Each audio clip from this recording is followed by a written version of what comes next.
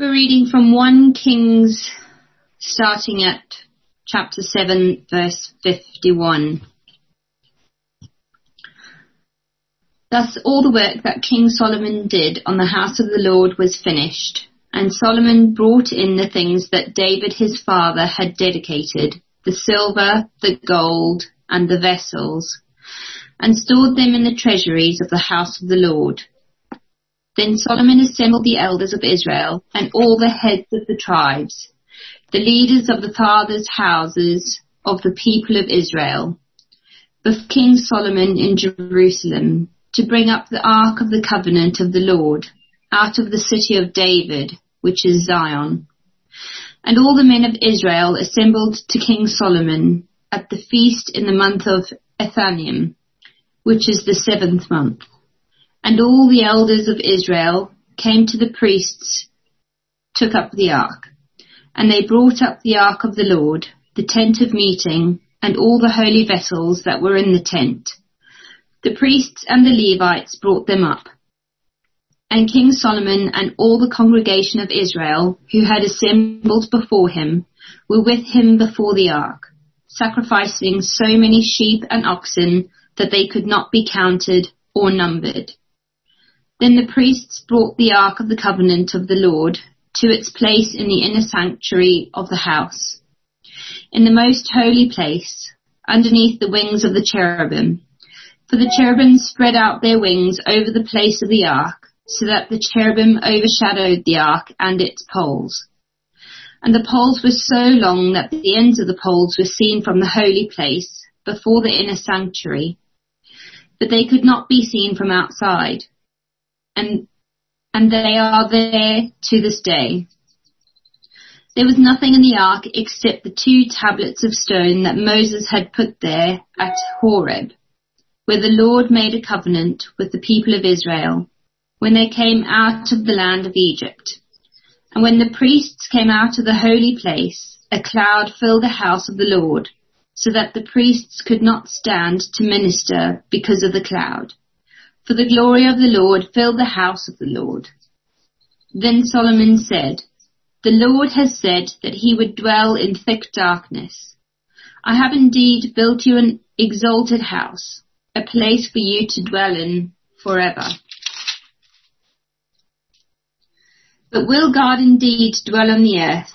Behold, heaven and the highest heaven cannot contain you. How much less this house that I have built? Yet have regarded to the prayer of your servant and to his plea, O Lord, my God, listening to the cry and to the prayer that your servant prays before you this day, that your eyes may be open night and day towards this house, the place of which you have said, my name shall be there, that you may listen to the prayer that your servant offers towards this place. And listen to the plea of your servant and of your people Israel when they pray towards this place. And listen in heaven, your dwelling place. And when you hear, forgive." Well, good morning. Let me add my welcome to Simon's. It's great to sort of be together. Let's have a look at 1 Kings 5-8 together. If I ask you, how do you imagine God? What comes to mind? How do you imagine God? I guess our answers might be broad. Some of us will immediately think of all that we've heard at church and from the Bible. Some of us probably imagine him as a kind of far-off dictator, a heavenly grandpa, if you like. For some, it's a bit of a stupid question because he doesn't exist. And perhaps some of us, well, we have all sorts of ideas about what God might be like, but we're just not really sure. Well, the real question is, what has God revealed about himself?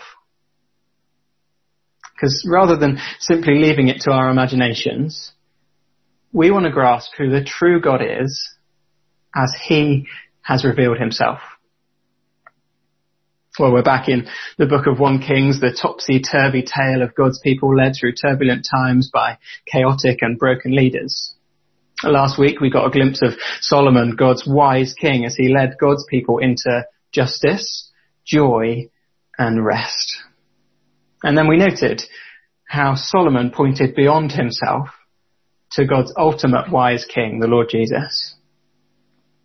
Well, as we get to chapters 5, 6, 7 and 8, we're very much still in the high point of Solomon's reign. And running through these chapters is the story of Solomon building an enormous temple. Or to be more specific, building God's temple. All of Solomon's wisdom and wealth combines for this mammoth building project. But why? What's it for? Well, let's see.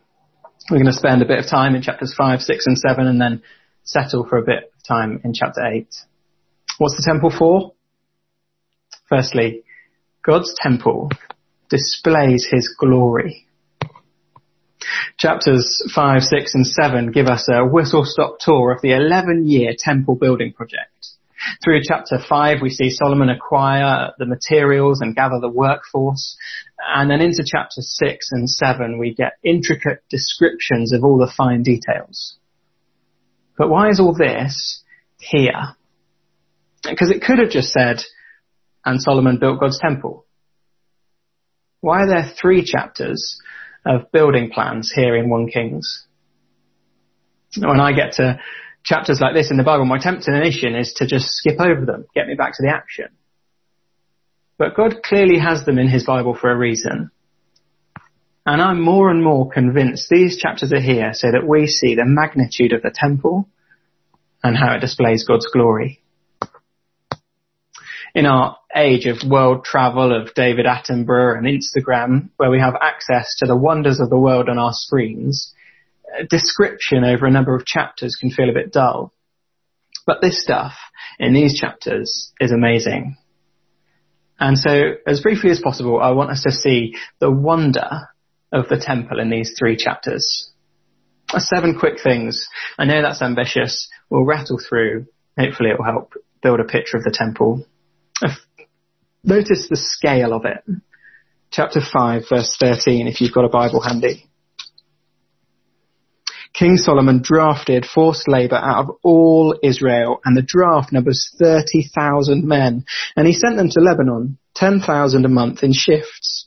There'd be a month in Lebanon and 2 months at home. Verse 15, Solomon also had 70,000 burden bearers and 80,000 stone cutters in the hill country, besides Solomon's 3,300 chief officers.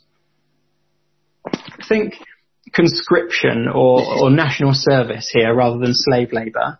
This is Sue's church. And do some quick maths. Solomon gathers a team of more than 180,000. Guess how many people built the Shard? 2,000? You'd be right if you guessed about there. This project, this temple, is enormous.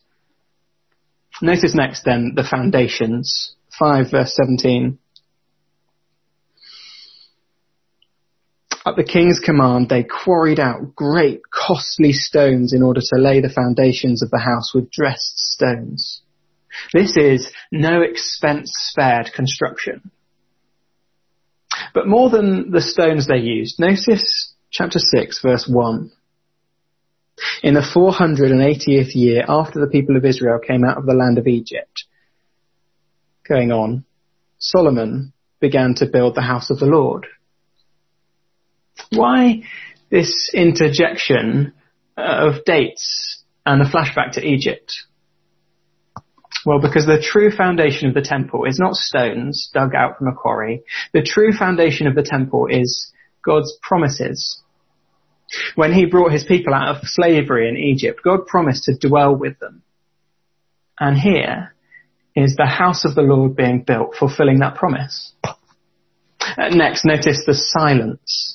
Chapter 6, verse 7. When the house was built, it was with stone prepared at the quarry, so that neither hammer nor axe nor any tool of iron was heard in the house while it was being built. Imagine all the normal building site noise, all the banging and clanging and cranes. There's none of that. The stones are crafted at a quarry, then brought to the site so that across the whole building site, there's an eerie quietness. Why? Well, it's all about reverence. This is God's house. Silence. And next, notice the craft. 6 verse 7 to verse 15. Solomon lined the walls of the house on the inside with boards of cedar from the floors of the house to the walls of the ceilings. He covered them on the inside with wood, and he covered the floor of the house with boards of cypress. 6 verse 18. The cedar within the house was carved in the form of gourds and open flowers. All was cedar, no stone was seen. And have a look on to verse 32. He covered the 2 doors of olive wood with carvings of cherubim, palm trees and open flowers. There's more. If you've got a Bible, look at chapter 7 verse 17. From 17 to 20 is the description of 2 pillars.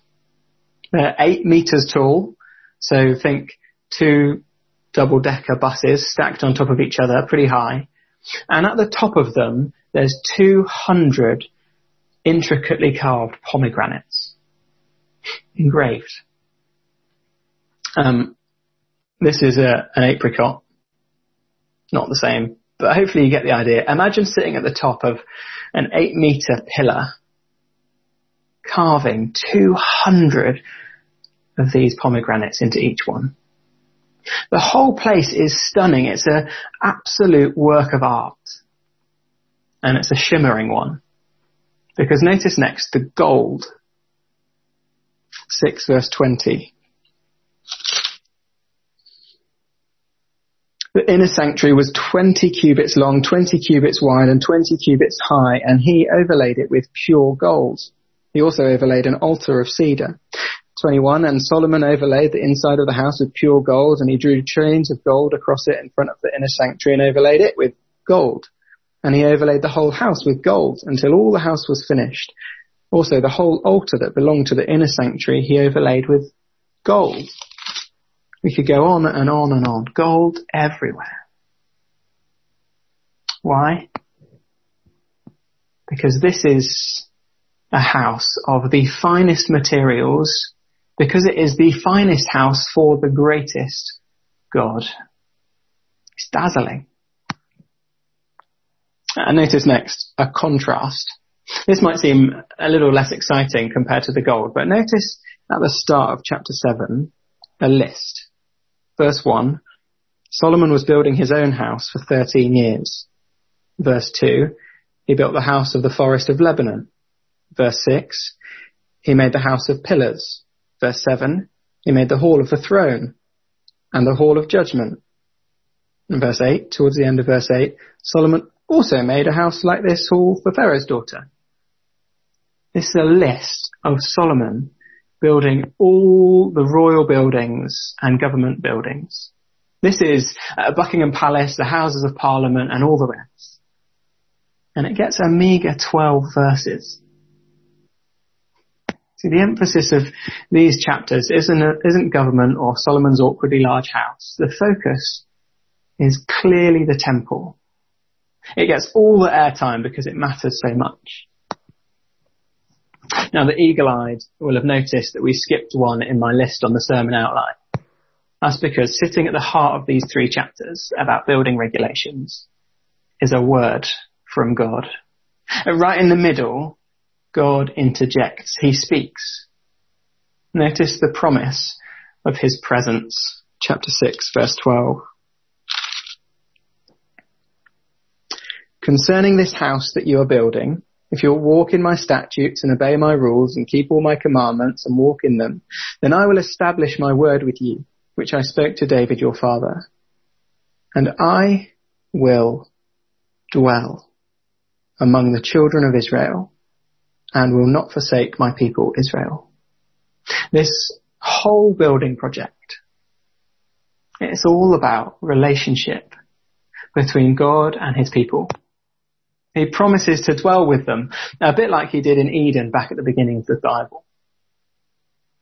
So the scale, The foundations, the silence, the stunning craftsmanship, the clear contrast with all the surrounding infrastructure, the gold, and the promise of God's presence. It all paints the picture. This is a house like no other. I want to introduce you to my little friend Anthony, the ant. He's very small. I don't know if you can see him. He's just running around a little bit there. Just running around. Promise he's in there, and I promise he's okay. And I promise that I'm going to put him back with his friends later. That's Anthony. If you can, I want you to imagine that Anthony's been strolling around our flat.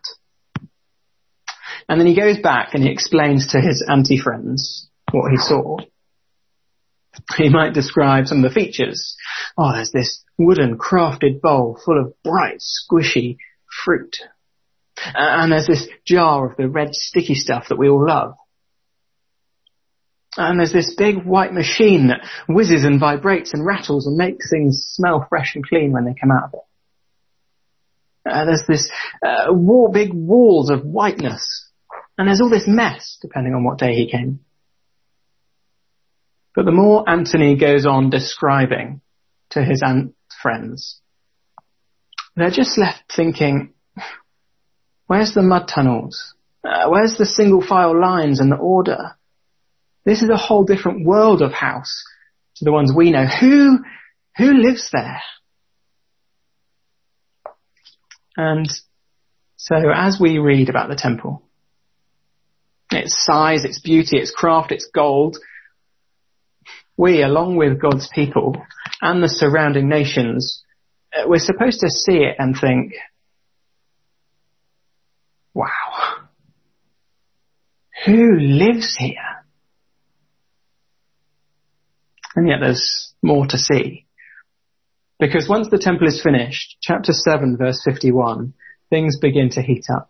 Solomon gathers Israel, they feast and sacrifice, and then they bring the Ark of the Lord into the temple. It's basically this box that contains the 10 Commandments written down by Moses, given to them by God. It reminds them that their God is a God who speaks. And so they put this box in the heart of the temple where it belongs. And the climax comes in chapter 8, verse 10. When the priests came out of the holy place, a cloud filled the house of the Lord so that the priests could not stand to minister because of the cloud. For the glory of the Lord filled the house of the Lord. Climax. God shows up. See all the wonder and beauty and wow, isn't this building amazing? It's eclipsed, dwarfed by God's actual presence. So the temple, therefore, is a huge banner in Jerusalem declaring the Lord is God and there is none like him. And when his visible presence is there, it's in no doubt. Solomon says in 8 verse 23, O Lord, God of Israel, there is no God like you in heaven above or on earth beneath. The scale, the details, the glory of the Lord in the cloud, it all comes together to display, to reveal a God of matchless beauty and majesty. There is none like him. He is entirely other. That's really what the word holy means. He is not like us. There is none like him. And just imagine being there for a moment, the sight, the gold, the crowds, the sacrifices, the cloud of glory in the sky. What would you think? I think our main sense should be, wow, he is awesome. And I wonder if day by day, week by week, our view of God is actually just really small. When really, he's beyond our grasp. And Solomon himself comes to that conclusion. 8 verse 27. But will God indeed dwell on the earth? Behold, heaven and the highest heaven cannot contain you. How much less this house that I've built? It's a magnificent house, yes, but it cannot box in God. The God whose glory is revealed at the temple is beyond us. Which begs the question, is he out of reach, inaccessible, distant? Well, the second thing to see, God's temple brings access to him. That's a huge claim, isn't it? That the enormous, unhousable God we just got a teeny weeny glimpse of, he comes close. Have a look at verse 27 again. Will God indeed dwell on the earth? But behold, heaven and the highest heaven cannot contain you. How much less this house that I have built? Yet have regard to the prayer of your servant and to his plea, O Lord my God, listening to the cry and to the prayer that your servant prays before you this day, that your eyes may be open night and day towards this house, the place which you have said, my name shall be there, that you may listen to the prayer that your servant offers towards this place. Of course, the temple can't contain God, but in a very real sense, he is there. His eyes are turned, his ears are attentive. Night and day, his special attention is towards the temple. He's promised, his name is there. So the temple functions a bit like one of those red phones the army chief has. You know, the one that gives a direct line to the prime minister when things are bad. Or it's a bit like having the Queen's mobile number. You can't get hold of those people. You can't. They are unavailable to you and me. Unless you've been given special access. And so for his people, God is accessible here at the temple. The immense God, he is intimate with his people at the temple. He's so big they can't get their heads around him, but they can engage him because of his grace.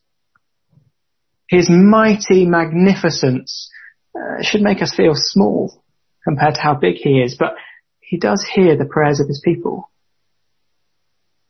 The mighty God, he comes close. It would have been amazing to be there, wouldn't it? To be able to explain to your children, our great God, this is his house. Here you can hear him speak his word. You can hear of his promises. Here you can pray to him. If it's true that we struggle to grasp the majesty and the glory and the bigness of God, I think it's probably also true that we struggle to appreciate God's availability to his people, his closeness to us. I wonder if we take that for granted, that the great God is accessible. There's more though, there's always more. We could stay in 1 Kings for years. We're not going to do that, I don't think. Now, if the temple is a communication channel, that red telephone, what will most of the calls be about? Well, that becomes clear as we see God's temple is where forgiveness is available. After the wonder and the beauty of the temple and God's display of glory in the cloud, Solomon's prayer, well, it lands with cold, hard realism. He knows, though he and his people have the huge privilege of access to God, he knows their huge problem is going to be their sin. So most of the calls to this temple are going to be asking God for forgiveness. Have a look at 8 verse 30. Listen to the plea of your servant and of your people Israel when they pray towards this place. And listen in heaven, your dwelling place. And when you hear, forgive. Then on from verse 30, Solomon repeats the same phrase 5 times in total. Verse 30, verse 34, verse 36, verse 39, and verse 50. When you hear, God, forgive us. And each time the circumstances get worse and worse, Lord, when we've messed up in this way, or even this way, when we've been carried off to a foreign land and we've been rejected by those people and we've rejected you, even then forgive. But notice, there's no flippancy about it for Solomon. It's not an automatic thing. Have a look at chapter 8, verse 48. In the middle of the end of his prayer, Solomon says, if they, your people, repent with all their mind and with all their heart, he goes on, then forgive. See, forgiveness is available at the temple if God's people repent. If with all their heart and with all their soul they turn from their wickedness and rejection of God and come back to him for forgiveness.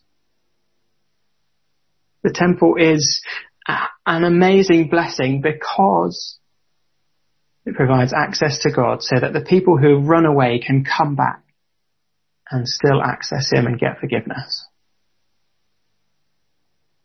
Now, as the people stood gazing at the temple and listening to Solomon pray, I wonder if they realized how much they'd need this. I wonder if more likely they felt Solomon's prayers were a bit much. Oh, Solomon, don't talk about sin, Solomon. You're spoiling this spectacle. But in just a few chapters' time, they will have rejected the Lord, and they will need his gracious provision of the forgiveness of their sin. And because of his kindness, they'll be able to go to God for forgiveness. I wonder if we feel a bit like them sometimes. Talk of sin and judgment, it's not very wholesome, is it? But we don't get to stroll up to God on our terms. To come to him requires humble acknowledgement of sin and a willingness to change. But whoever we are and whatever we've done, we can come. Anyone can come. Forgiveness is available to all. That the majestic, mighty God who radiates beauty and goodness would forgive people who turn from him and reject him. That is a staggering thing. Something to celebrate. So what has God revealed of himself? Well, through his temple, God displays himself to be a God of unmatched and immeasurable glory. He shows himself to be a God who comes near to his people. He's immense and intimate with them. And he shows himself to be a God of generous grace, making forgiveness available. But the one king's temple is destroyed, and we don't have one. So are we stuck? Can we pray? How do we access God now? Do we need to find a holy building or go to a special church? As we see all that the one king's temple was for, it should cause us to long for a temple of our own.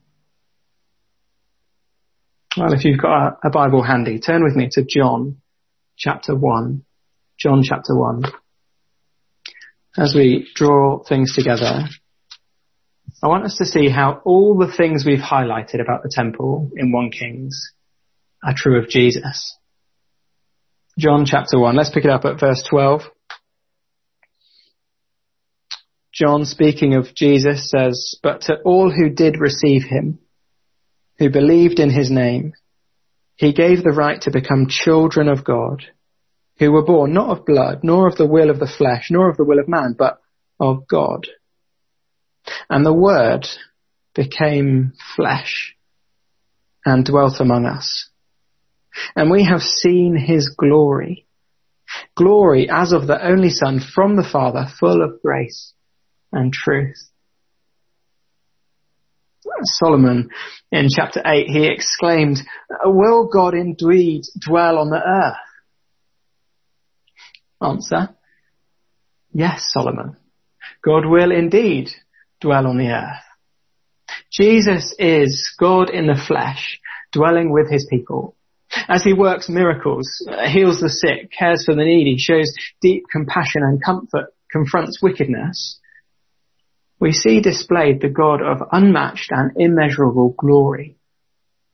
As Jesus is born in Bethlehem, God takes on human form. As Jesus is baptized in the Jordan River, as he goes about eating and drinking with sinners and tax collectors and outcasts, he shows himself to be a God who comes near. He is immense and intimate, Jesus. And as he's betrayed and arrested and mocked and tried and declared guilty and hung on the cross, dying to take the punishment we deserve for our sin, he shows himself to be a God of generous grace, securing forgiveness for all who trust in him.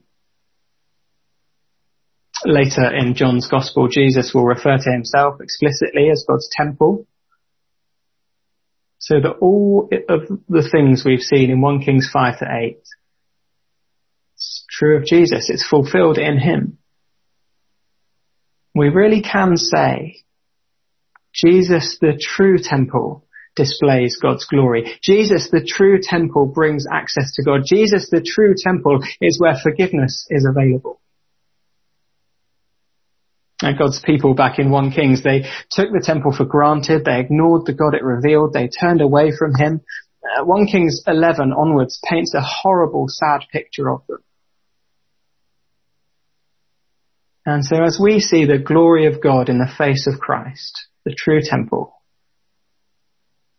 let's not take him for granted. Let's treasure him and rejoice at all we have in him.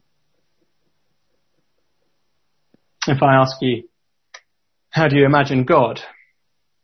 What comes to mind? Well, there's no need to simply imagine. God has revealed himself fully and finally in the person of Jesus Christ. He's the God of unmatched glory, the God who comes near to forgive. If you want to know what God is like, just look to the true temple. Feast your eyes on Jesus Christ. Let's pray. Our Father, we approach you, our great God, in the name of Jesus. That is a wonderful thing. And we praise you that we can come to you. And we pray, please, that you'd help us to treasure the Lord Jesus and enjoy him in all of life. And we pray in his name. Amen.